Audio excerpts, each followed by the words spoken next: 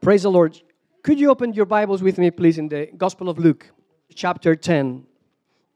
Last week, we were talking about the power of the Holy Spirit, the gift of the Holy Spirit. Today, I want to talk about choosing the best part, being focused. And probably for the next 2 Sundays, we're going to be talking about the fruit of the Spirit and how to be productive in the kingdom, the importance of bearing fruits as a healthy church, healthy believers.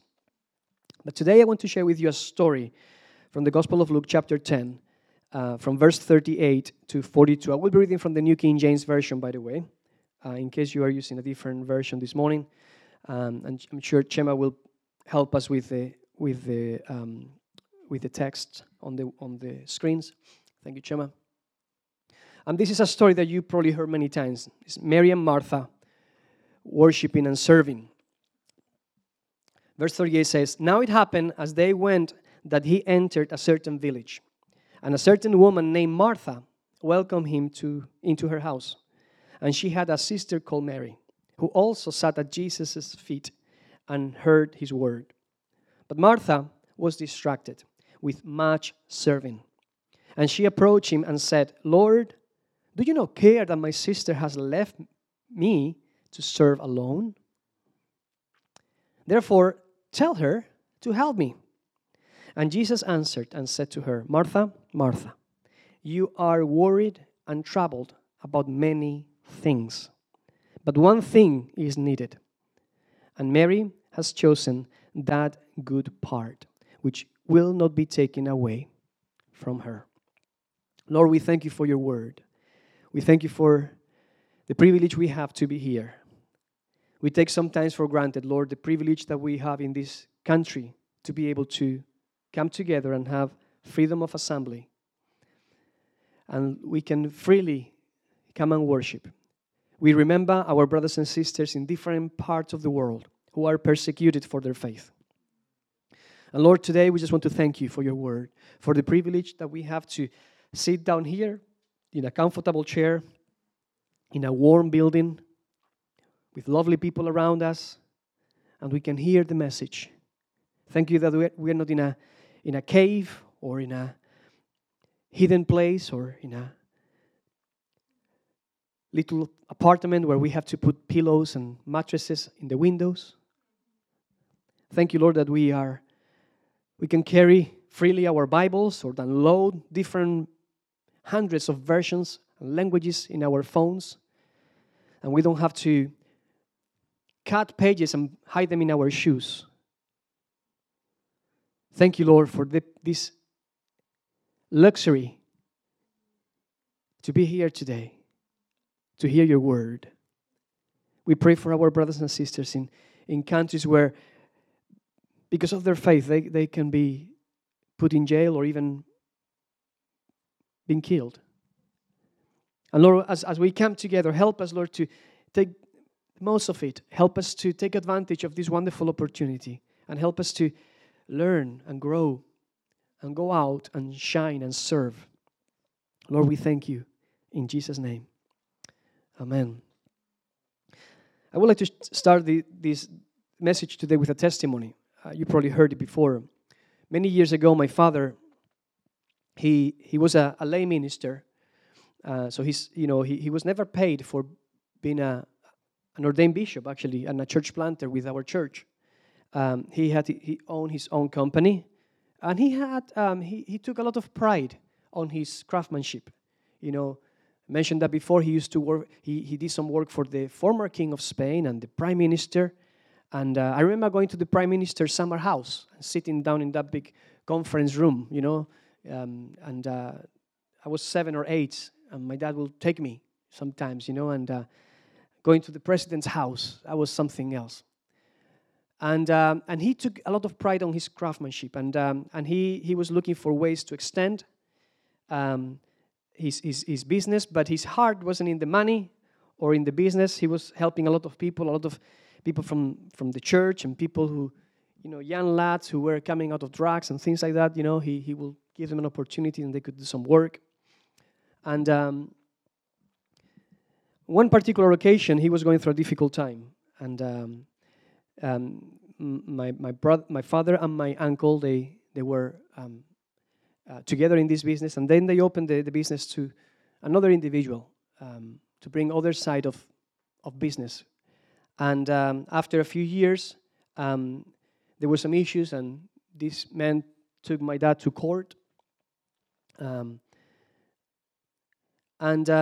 My dad was this kind of guy who would always give opportunity to people.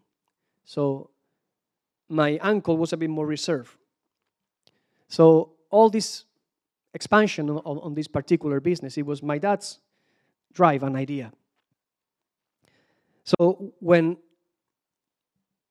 the situation exploded, my dad had to go and tell my uncle that this situation had happened and that they will have to go to court, etc.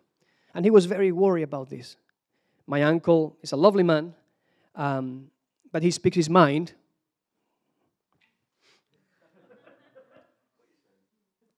You see now where I get it from.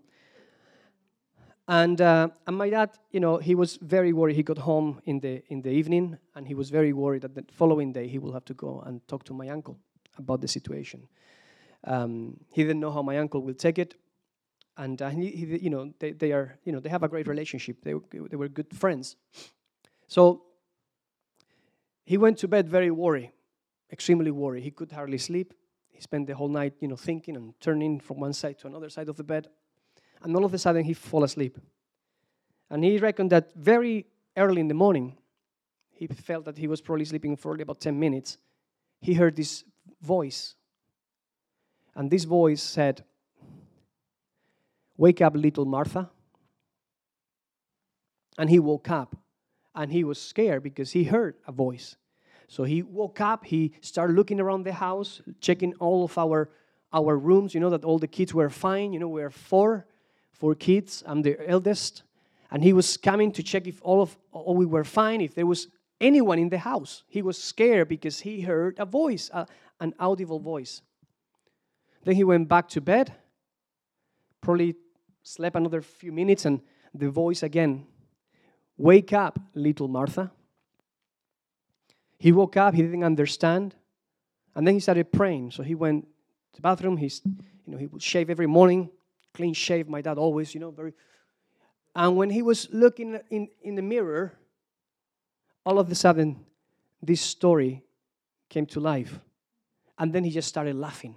At the point that he woke all of us up, because he realized that he was so worried that God, with his sense of humor, was calling him little Martha, like the Martha of this story, who was worried about many things. To make the long story short, obviously, he went to my uncle. My uncle was fine with the situation. He didn't react or say, "I told you so," or anything like that. And they went to court, and they, of course, won the case.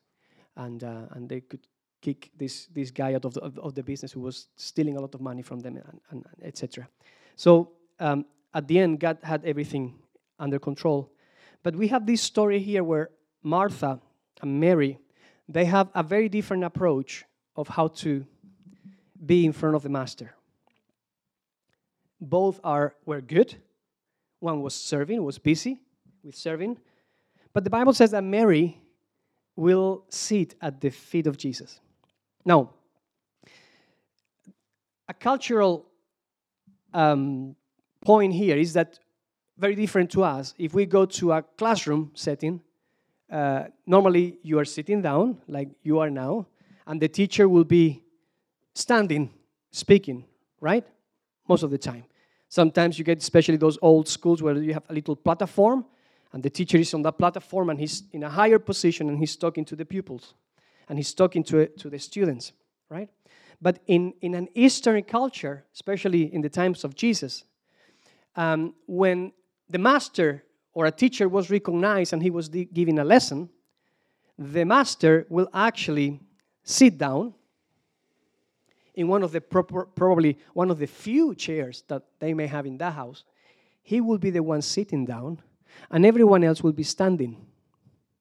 The opposite.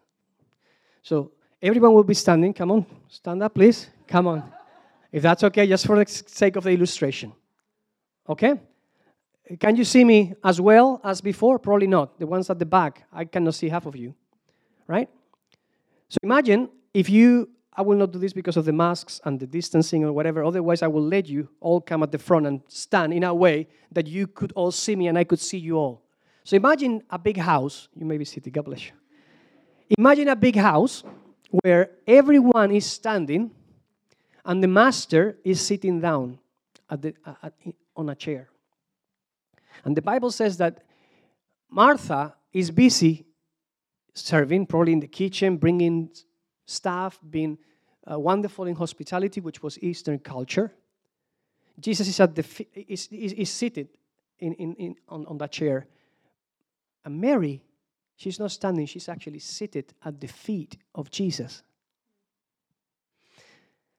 Can you imagine Martha walking in and out, very busy, bringing, the kebabs, the olives, the different types of sauces, and the smell, and she's running, and then all these people are in the house, and she wants to serve everyone, and she's, getting, she starts sweating, and she's busy, and she has to make sure that she's not burning the last bread that she put in the oven, and she gets to the point that she cannot handle it anymore, and she stops the master, and she shouts and says, "Lord, come on, for goodness sakes," that will be my version. "I'm working so hard here, I'm serving, and my sister, the other lady of the house, we were supposed to be doing this together. Come on, you are a man of righteousness. Do you think this is fair?" Right? She's just sitting there at your feet. She's not even standing with the rest. I mean, if she would be standing, at least she's holding her own weight, but she's even sitting down at your feet. And I'm just walking here and struggling. And the Lord Jesus had this amazing way of saying things, right? Thank you, Dave. And the Lord said to her, "Martha, you are distracted." Point number one, you are distracted. Serving is great, but not at the expense of hearing the Word of God. You are distracted. You are distracted with much serving. And she approached him and said, "Lord, do you not care that my sister has left me to serve alone? Therefore, tell her to help me." In other words, God, I want you to see the problem as I see it, and I want you to do what I should do, what I will do. Does it sound familiar? When you want God to see things the way you see it, and you want God to act the way you would do it. But we know that doesn't work like that, is it, with God? Because He's Lord. He's King of Kings and Lord of Lords. So the fact that He's Lord means that He commands and you obey. He says things that has to happen, and then we follow in obedience. And the Lord Jesus said, and Jesus answered and said to her, "Martha, Martha." When you see a name being said twice, it's important, okay? Especially in the Greek. In the Hebrew, sometimes too, you don't get exclamation marks in the Hebrew. So when the Bible says, for example, in Isaiah 6, that the seraphim are shouting, "Holy, holy, holy," is a way for the Hebrew to put exclamation marks. Probably they were not saying holy 3 times. They were saying, "Holy is the Lord." And here the Lord Jesus says, "Martha, Martha." Maybe what the Lord Jesus was saying in the middle of the meeting, He's teaching with normal voice, like a Baptist preacher, not like a Pentecostal one. A normal voice, a nice tone. And then all of a sudden, Martha explodes. "Lord, don't you see that?" And why did she explode? Because she's a Mediterranean woman, okay? And they speak with their hands. And they get aggravated about things. And they show you in their face, "Lord, don't you care?" And probably the Lord we have this picture, the Lord with a lovely hair, perfect beard, blue eyes, very American eyes. "Martha, Martha."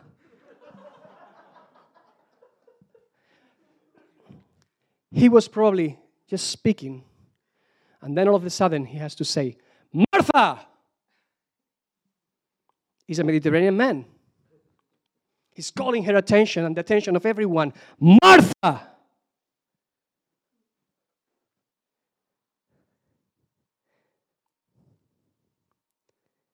You are worried and troubled about many things.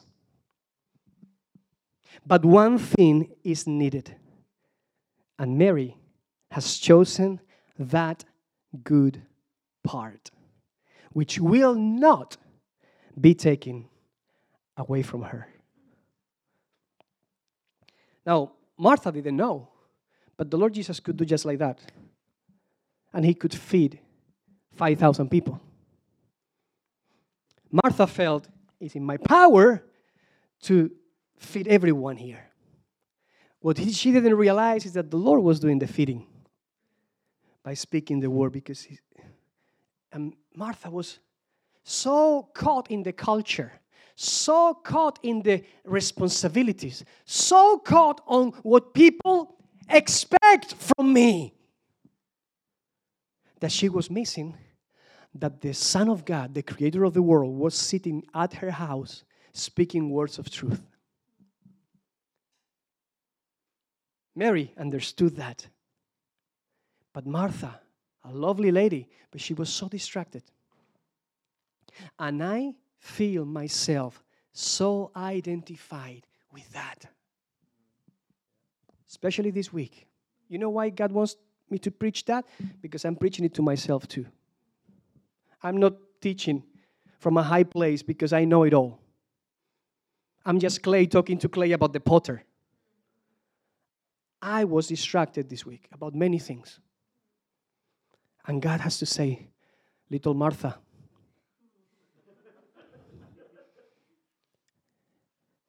let's choose the right part. Let's choose that good part.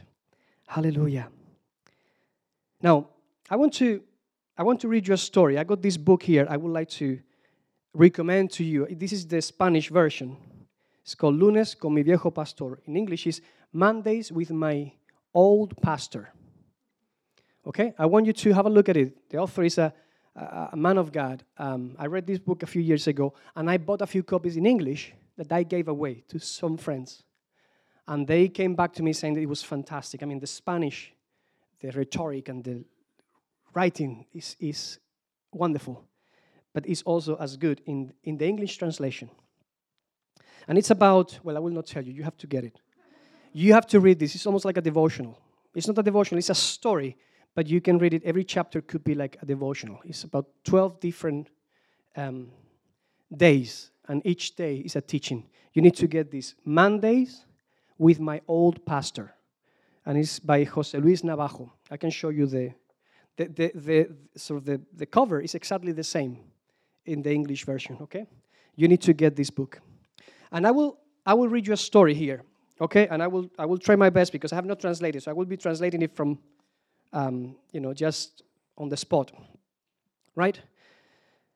It says there was a Greek philosopher, a wise Greek philosopher, many years ago, and he was sort of like an explorer. He was traveling around and teaching, and he was very satisfied with himself. You know how wise he was. He was so proud of his knowledge in philosophy and science. And on one occasion, he had to cross a river. So he went to the ferryman or the boatman, the boat owner. There was this elderly man. And he came to this boatman, and asked him if he could take him to the other side of the river. The river was quite a busy one, right? It was strong currents, etc. It was a good day, though. So they got together in the boat, and then they start, rowing, you say, to the other side. And then this philosopher, he looked around and he saw this old man rowing peacefully, taking his time, focus his sight in where he was going. And then this philosopher looked down at him, and he said to him, do you know anything about astronomy? And the boatman says, no, sir. He said, you lost a quarter of your life. Then he kept going and he says, do you know anything about philosophy?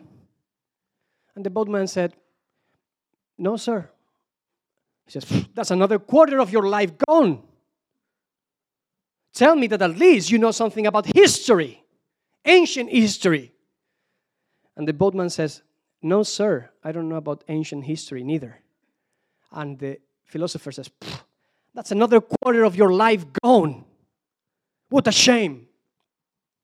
And the story goes that this mighty wind came over the river, and the current was strong, some waves, some rapids, and then the boat flapped over and capsized. Thank you, Bethany. And both men fell into the water. The boatman was very skillful, of course, in the water, so he started swimming to the other side. And when he arrived safely to the other side of the shore, he realized that he was by himself. So he looked back, and in the middle of the river, it was this philosopher trying to, stay afloat. And the boatman shouted at him, do you know how to swim? And he says, no, I don't. And then he says, you're losing your whole life. Your whole life is gone. So sometimes it's not, what you know is if you know the real important things or the things that you need for that particular moment. Now, there's another story I want to talk to you, all right? Which is the focus of this message today, about being focused on the things of God. And you heard me saying this before a couple of times, and it's the story of the woodcutter or the lumberjack, right? I got an axe recently. I love it. To my axe, I have a lot of woods in the back of our house, and behind the fence, we have these woods, and we have some people some tree surgeons that came and cut 5 trees. 5 massive trees. The one behind our house it was a sycamore tree, like the one in the Bible. 200 years old sycamore tree, but it was so mighty and that it was dangerous. It was too close to the house. The roots were lifting up part of the foundation and things like that, so they have to cut it. But then they planted another 16 oaks, right? So there's plenty of wood there since last year or 2 years ago. And I got this fire thing, fire chimenea, fire pit or whatever, and I've been buying wood like crazy. And I thought, I'm losing money here, John. I got the woods there, so I'm gonna get myself an axe. I got my working jeans, got my check, shirt like David's, and actually got one like Andy's. Yeah. Got my axe. I'm a man, Didn't shave that day. Right? Selected some wood, and I was and it's hard work. It's a hard work. I think next year I'm going to buy one of, Anyway, so I was thinking about the story of the lumberjack, okay? This woodcutter, lumberjack. The story says that the salary was good. The working conditions were good also. So the woodcutter took the decision to do a good job. He was assigned a specific area of the forest. First day, he cut 18 trees. Well done, his manager congratulated him. He was encouraged by the words of his manager. So he went to bed earlier that night, with the idea to beat his own mark of 18 trees the next day. Second day, he cut only 15 trees. Third day, not even half of the first day. Fourth day, 7 trees. Fifth day, 5 trees. Sixth day, spent the whole afternoon trying to cut his second tree. Worried for what the manager would say, he decided to tell him what was going on and promised to make an effort. The manager asked him, "When was the last time you sharpened your axe?" "Sharpened the axe?" he said. I was too busy cutting trees. You see? When the axe is not sharpened, we will have to double our effort to achieve half of the result. And I do believe, and this is my punchline here, I believe that we need to sharpen our axe. This is what the Lord was saying to Martha. You are so distressed, you are so troubled with things that you're losing focus. You are frustrated, you are tired because we are losing focus. And Mary is just the best part. She's focused. Now, I want to share with you 3 basic points. One, it's an old Latin refrain which says, ora et labora, meaning pray as you work or labor. Serve while praying and pray while serving. Focus in God more and before men. Therefore, when you stand before them, there will be treasures that you will be able to share with them. The Bible talks about us being salt and light. But what happens if the salt loses its nature, its saltiness? It's good for nothing but to be thrown on the ground and be trampled by men. That's the kind of salt that we use in the roads in winter. They're not good for anything else than that. And the Lord Jesus is very clear that we should be focused, that we should renew our understanding. And this is especially important for believers like us, many of us here that have been in the Lord for many, many years. Because we think that we know it all, that we have experienced most of it. And God is way bigger than we are. And He's constantly challenging us not to run our Christian life in our own experience and our own strength, but to rely on Him, the author and the finisher of our faith. And this is extremely important. And He was speaking to me this week because I was there. I was distracted. I was doing so many things. But when the important thing has to happen, you're fruitless. Because you've been doing so many other stuff that you're not even focused. So I believe an important thing that we have to realize is the importance of doing whatever God has called us to do at the same time that we are praying about it, that we are connected to God. You see the importance of doing everything that He has called us to do, depending on Him and not depending on our own skills and experiences alone. Right? Ora et labora. There's so many stories I could tell you, but I've said enough stories today. But it's so important that we are focused on the Lord. It doesn't matter how much you know about ministry, how many years in ministry you have been, or for how many years you've been in church. God is encouraging us to depend on Him.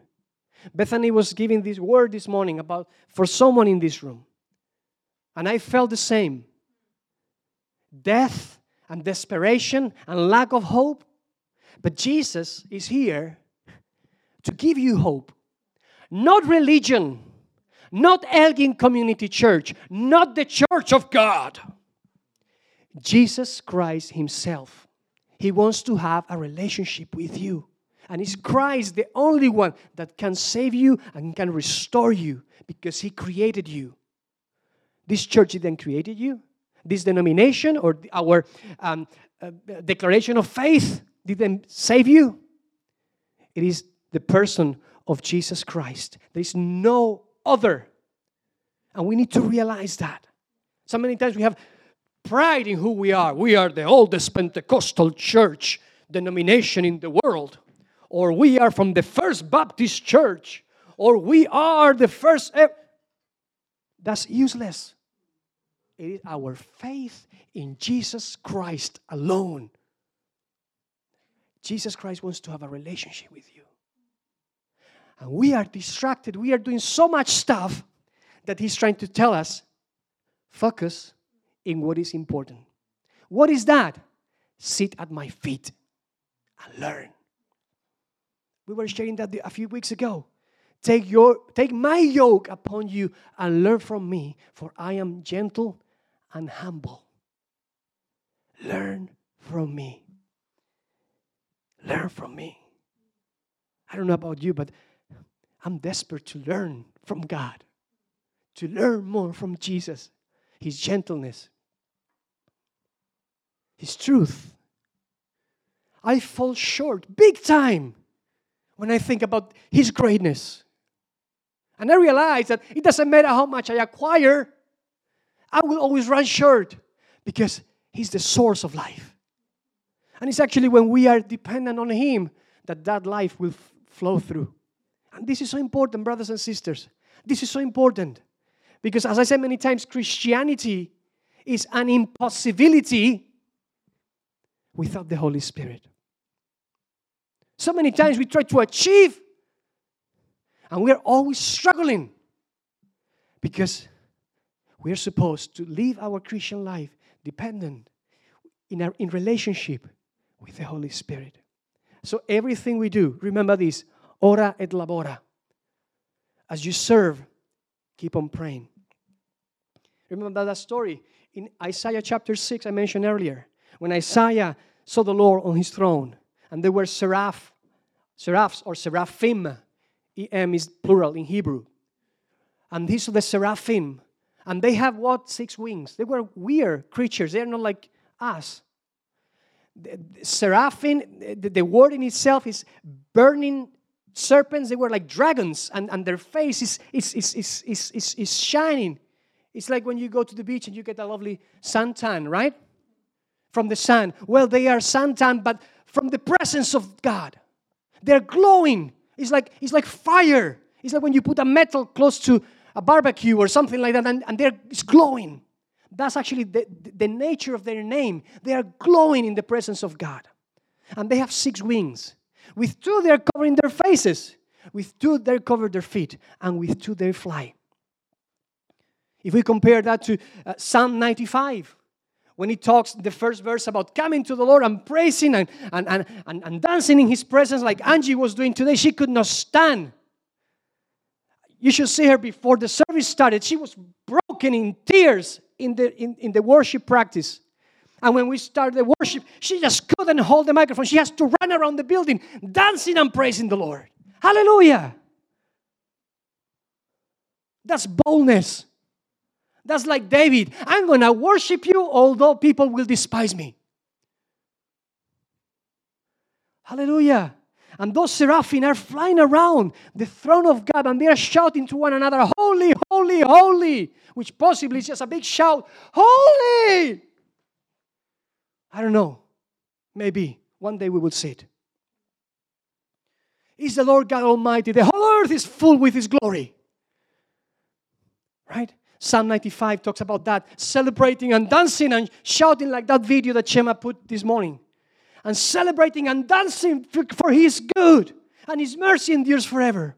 But then verse 6, Psalm 95 verse 6 says, come into the presence of the Lord. It says, bow down, kneel down and bow down. I have done this illustration many times, especially using John, symbolizing the presence of God, right? And I bow down and kneel down. John, can you see my face or my feet? Exactly. When they cover their face, which is their identity, the Bible says that our identity is hidden in Jesus Christ.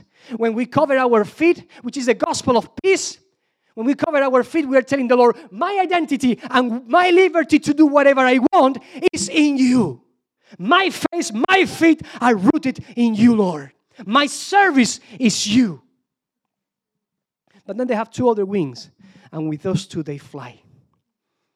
In other words, they're worshiping with 4 wings, and they're doing something, serving with 2 wings. The teaching here is worship comes always first or before service and in a double proportion. God wants to have a relationship with you. He wants to have intimacy with you. That's the meaning of knowledge in the Hebrew, not in the Greek. The Greek is here. We want our knowledge to be here. Chema, that clock is frozen. I thought I have 29 minutes and I have 3 minutes. I thought I can elaborate more my first point. Because I got 29 minutes. I'm doing quite okay.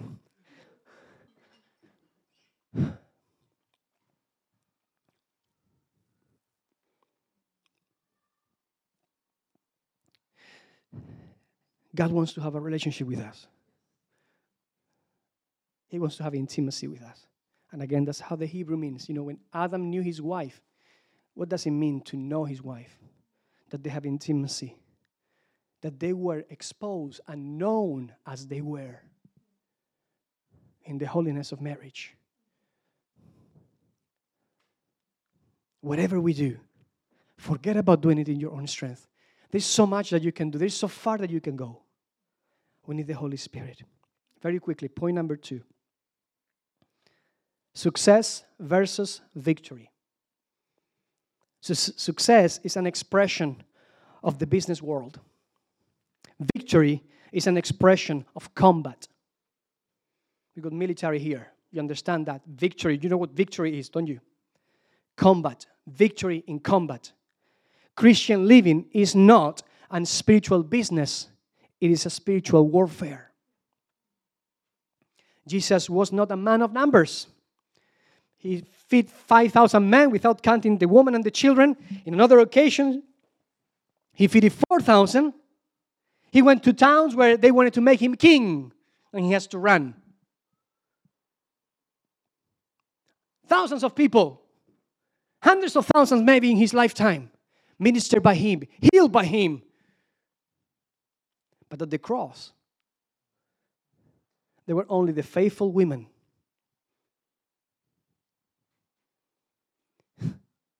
Women are brave. The mighty disciples,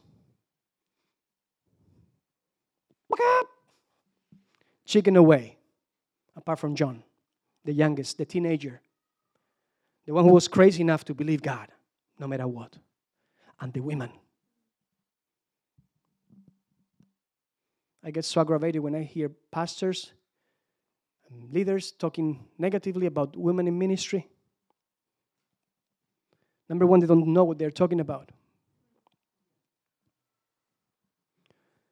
Taking things out of context. Luke is actually the gospel that speaks more about women than any other part in the Bible. The women were there. When everyone left him, the women were there. He was not a man of numbers. In the upper room, only 120. Where are all the thousands? Jesus Christ was not a man of success in terms of numbers, but he was a man of victory because he conquered death. And we are saved here today because of him.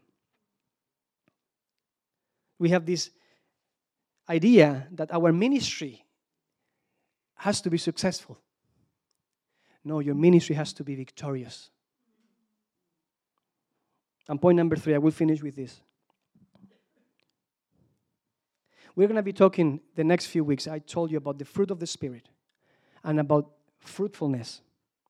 But I want to start those two talks, if you like, with this declaration. God is more impressed with clean hands than with full hands. God is more impressed with clean hands than with full hands. Way too often we perceive God as a demanding boss. Right? That Zeus up there on his throne with his white beard and his thunders. And he will fulminate you the moment you get it wrong. We often think that he is that boss. But he is a loving father. God loves fellowship way more and before any production may happen. And that's it really. God wants a relationship with you. And he said that to Martha. Martha, you're great. I love you. I appreciate your service, but wouldn't it be better if you were closer? Wouldn't it be better if you just listen to what I'm saying? Wouldn't it be better if you just make that link, that connection between the focus of this meeting, actually? In that house, he's sitting and talking.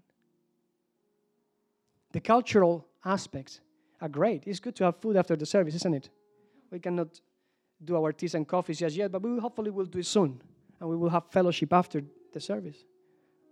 I'm looking forward to that. But we have to comply with the rules. We have been called to fulfill the law of the land and be good stewards and be of good testimony. The fellowship is great. But what Jesus was doing was passing on the bread of life. He is the bread of life. And the Bible says that man will not live out of bread alone, but every word that comes out of the mouth of God. Oh, how I wish I could be there. Not only to see the story, but to be at the feet of Jesus. Hallelujah. Hallelujah. I feel God will be speaking to us these next few weeks. I was struggling this week, as I said before. And until last night, and part of this morning, when I spent time in prayer, is when I felt God leading me in this direction. And not only that, He also gave me the message for the next 2 Sundays, like that. But I was struggling the whole week because I was so busy. And then when you have to stand and said, Lord, what do you want me to tell your church? I said that every week. Lord, what do you want me to tell your church? I've been so distracted. I have nothing to give. I admit it. Nothing to give. Dry. Lord, what shall I do? Because I know what's been happening in the last few Sundays. I'm not the one producing those things. So you better show up, Lord, over my shortcomings. We need to admit that we are fragile, that there's so much that we can do, church. But God, He's the God of victory. He's the God of peace. He's the God of fellowship. Many of you still struggle with that concept of achievement and fulfilling God's law and getting to your discipline. And there's nothing wrong with discipline. It's very important. It's part of your character. We're going to be talking about that too in the next few weeks. But what God is concerned is not in you getting everything spot on. What He's concerned is that you and I are in relationship, in a healthy, intimate relationship with Him. It's great to know philosophy and astronomy and ancient history. But if we don't know how to swim, we are going to struggle in the middle of a river. Water is a way to symbolize this world. In many dreams, the water symbolizes the world, the seas, the unknown, what is dangerous.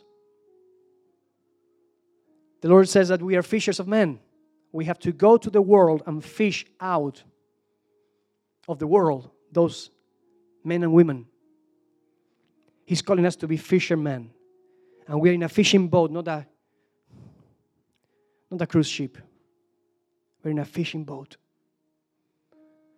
And He wants us to, through our own experiences and suffering.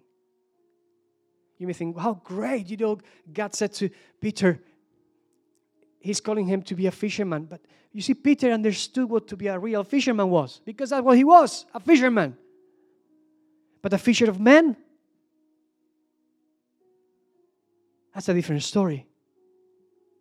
But he knows the danger and the effort and waking up very early and be freezing cold in the night and cutting your hands and stink to fish and having to keep your boat spotless in terms of checking that there's no water coming through, that your tools are sharp, that the nets are properly mended.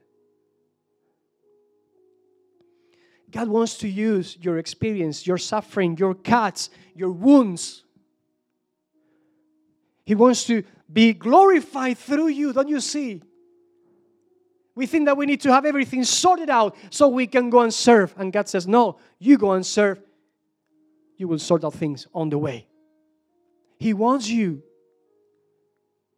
to surrender to Him, to present your body as a living sacrifice, holy and acceptable to the Lord. Praise the Lord. I'm 8 minutes over time, but it's Chema's fault this Sunday. Love you, Chema. Hallelujah. Shall we pray?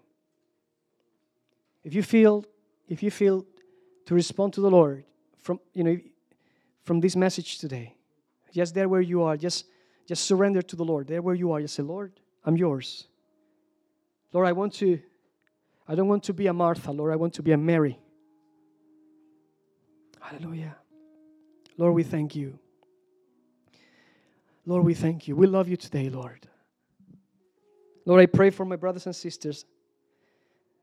Like me, Lord, we get sometimes distracted. We get worried. We get busy. And when the real time comes, when we're in the middle of the storm, and the most important thing is that we know how to swim in this world. All the philosophy and all the history and all of that is wonderful, but do we know how to conduct ourselves in the high currents of a river? Lord, I pray with all my heart that each and every one of us, Lord, will be renewed, that you will refresh our mind, that you will renew our minds and help us, Lord, not just to try to fit in what we think is expected of us as a religious person, but Lord, that we can sit at your feet and we can learn from you, that we are going to be constant, eternal pupil, learners, students of your word, of you. Lord, we love you, Lord. Lord, we love you. Hallelujah. Hallelujah. I surrender all to Jesus. Lord, we surrender as your church, as people of God. We bow down before you in worship and adoration, Lord, and we give it to you all. Our shortcomings, our messy rooms, they belong to you. You have the power to come and clean. You have the power to come and restore. Hallelujah. Hallelujah. Lord, help us to be real. Help us to be real. Lord, we don't want to live a life pretending. We don't want to live this life with a mask on. Lord, we want to live a life of truth and sincerity before you and before men. Hallelujah. Give us the boldness. Give us the power. Give us the strength. Give us the determination to see through, Lord. Hallelujah. Let the words of my mouth and the meditation of my heart be acceptable in thy sight, O Lord, my strength and my Redeemer. Amen. Amen. Praise the Lord. God bless you. I love you. Have a lovely week.